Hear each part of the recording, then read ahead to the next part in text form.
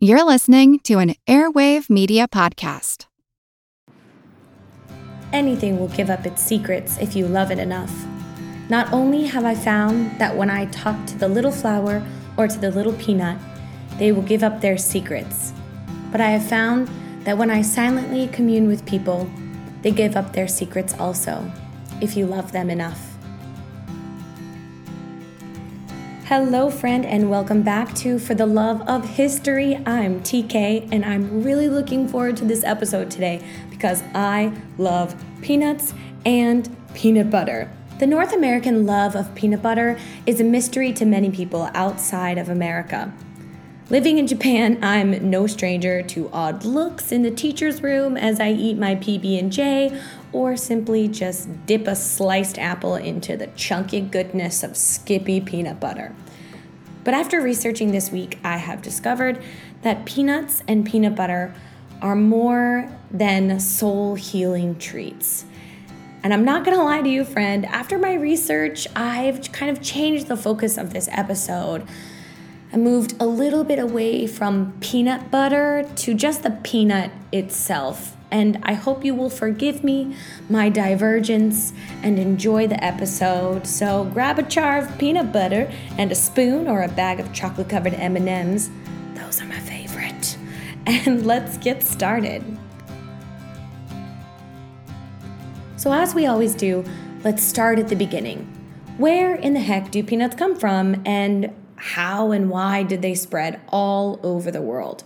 We can find peanuts in Chinese dishes, African dishes, Indian dishes, American dishes, all over the place. But where did it come from? The peanut is not a nut. In fact, it is something called a legume, which is really fun to say.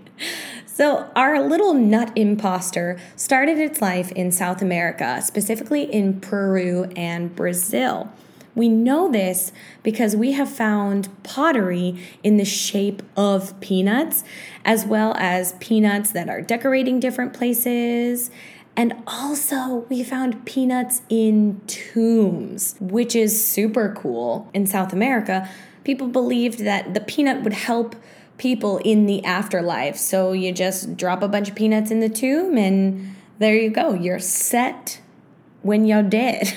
In addition to these artifacts, archaeologists also found recipes for peanut-based drinks with peanuts and maize, the little tiny corn, and also other dishes. For example, the earliest form of peanut butter, although I would venture to say it was not as delicious as our modern Skippy and Jif and Peter Pan.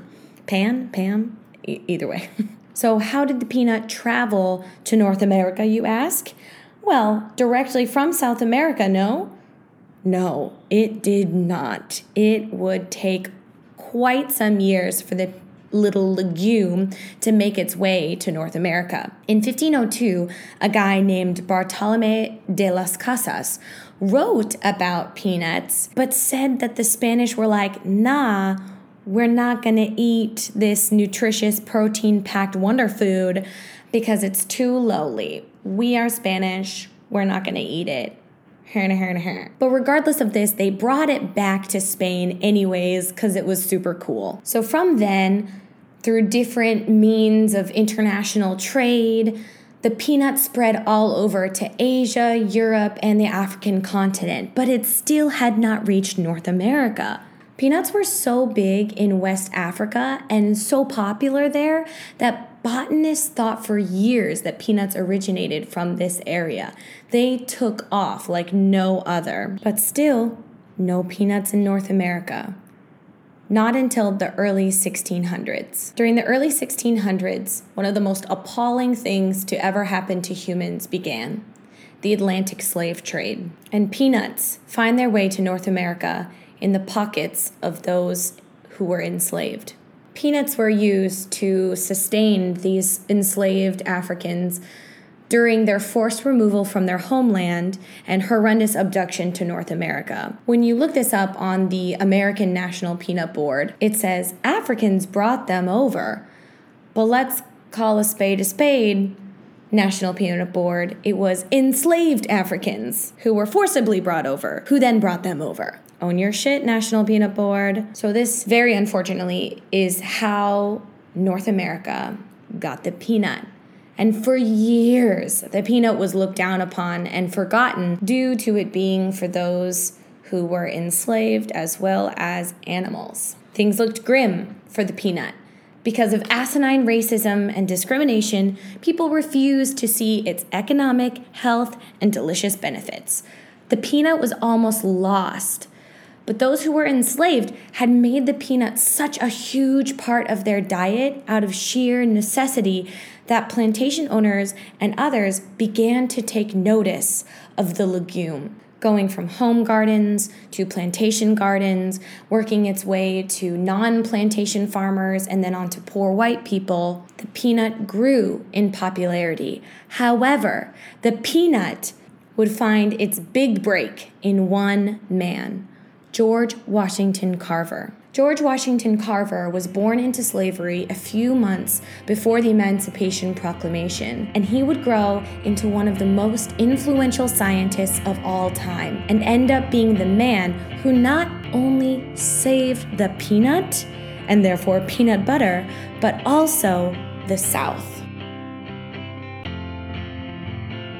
Carver's life is fascinating and worthy of a podcast all of its own, and if that's something you guys would be interested in, I would be more than happy to make an episode on him. Carver would be the first Black man to do many things in the United States and to be honored with many things in the United States, most notably being the first to graduate from Iowa State University and work as the director of the Iowa State Experimental Station. So this was kind of like a farm area, an experimental farm area. During his time there, he made so many discoveries.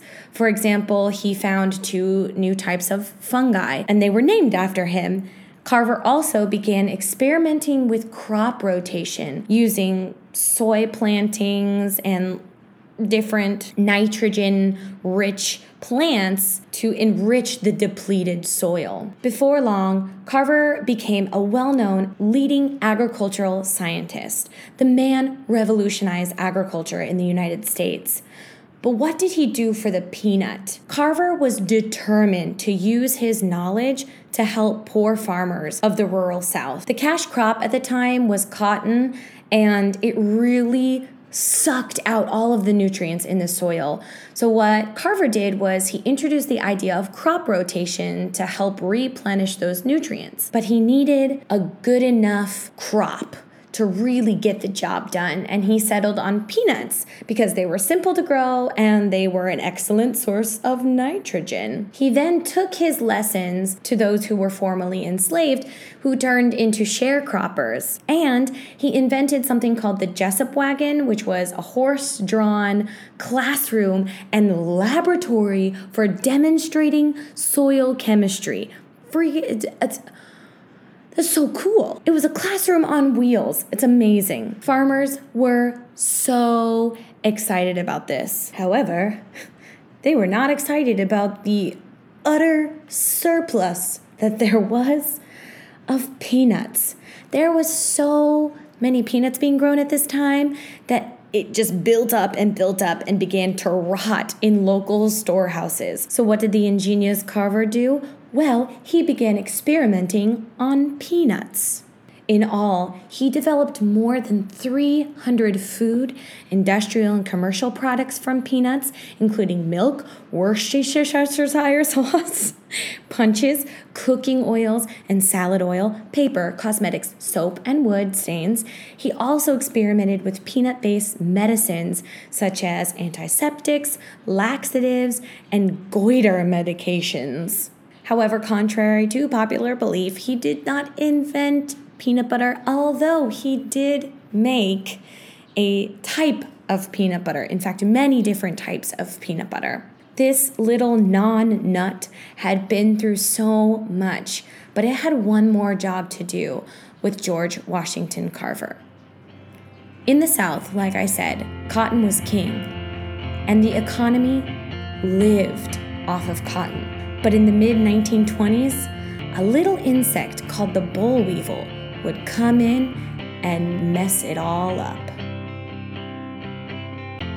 George Washington Carver had been experimenting with the peanut for years at this point, and was also doing experiments on crop rotation. Cotton sucked all the nutrients and good stuff out of the soil and could only be planted a few times in the same area. So there was just a ton of land in North Carolina and Alabama and other areas in the South that was just no good to plant in. And on top of the depleted soil, there was a tiny little insect devil that came and destroyed what little cotton there was. The boll weevil was a plague upon cotton. People couldn't grow cotton, and if people couldn't grow cotton, they couldn't make money. And if people couldn't make money, the economy was shot. The South was on the brink of economic collapse, but Carver assembled an agricultural department at Tuskegee University, and what he did was visited nearby farmers and teach them, once again, farming techniques such as crop rotation, fertilization, and erosion prevention. He not only taught poor, previously enslaved sharecroppers, but also rich, wealthy, white farmers. At first, there was a lot of reluctance and pushback, but eventually they listened to him, and the peanut became incredibly profitable and saved not only the Southern economy, but also replenished the land as well. There was a surplus of peanuts, and not wanting to be wasteful again, he published a book called How to Grow the Peanut and 105 Ways of Preparing It for Human Consumption. The South was saved. The peanut was king, and the beautiful non-nut that created peanut butter was securely a staple crop in the United States. I know this episode has diverted a lot from the original title, The Glorious History of Peanut Butter. But after I started researching, I realized that it wasn't about the peanut butter. It was about the peanuts themselves and those who very much unwillingly were forced to bring peanuts to the United States, as well as the man who not only saved the peanut, but saved the South and made so many contributions to science as a whole. Not only to science, really, but just to mankind in general. Everybody benefits from science. So I thought it was important to highlight this rather than the history of only peanut butter. Today, the day this podcast is airing for the first time is June 19th. And June 19th is a very special holiday. A lot of people don't know about it because it's just not talked about or taught in schools in the United States. So my final thought today is going to be just to give you a very, very brief history on what Juneteenth is. The Emancipation Proclamation was issued on January 1st, 1863. However, apparently, Texas didn't get the freaking memo until 2.5 years later. On the 19th of June in 1865, Union Army General Gordon Grainer read the federal orders of the Emancipation Proclamation in the city of Galveston, Texas, proclaiming that all enslaved persons in the U.S. state of Texas were now free. Now, why Texas? What happened here? Texas was the most remote of the slave states with a low presence of Union troops. So enforcement of the proclamation had been slow and very inconsistent. So finally, like I said, 2.5 years later, after the Emancipation Proclamation, everyone in the United States was finally free from enslavement. Juneteenth wouldn't become a holiday until 1980. It started out in Texas and moved to a few other states. On this day, it's a celebration recognizing the official end of slavery, as well as a celebration of the culture and achievements of African Americans. In light of recent events, other states are following suit and making Juneteenth an official holiday, as it very well should be. Friend, this is just a very, very small look at the history of Juneteenth. So I really encourage you to go out, do some research yourself, continue your education. I'm going to be recommending some podcasts that I think are really great and educational on the topic. So I really encourage you guys to go listen to them, please and thank you. And for the final thought, I want to leave you with a quote from George Washington Carver. He was a great man and a gentle soul, and he benefited the world in so many ways. And he said, "Education is the key to unlock the golden door of freedom." Thank you so much for listening to the 10th episode of For the Love of History. It's crazy to think that this is episode 10, and I'm really thankful for all of you who listen in every week. I really appreciate it, and all of your comments and messages on the Instagram. I cannot tell you how much they mean to me, so thank you. And that's all I got for you. Tune in next week to learn all about the tanuki, the mysterious raccoon creature of Japan. Why is there a metronome right now? Oh, okay.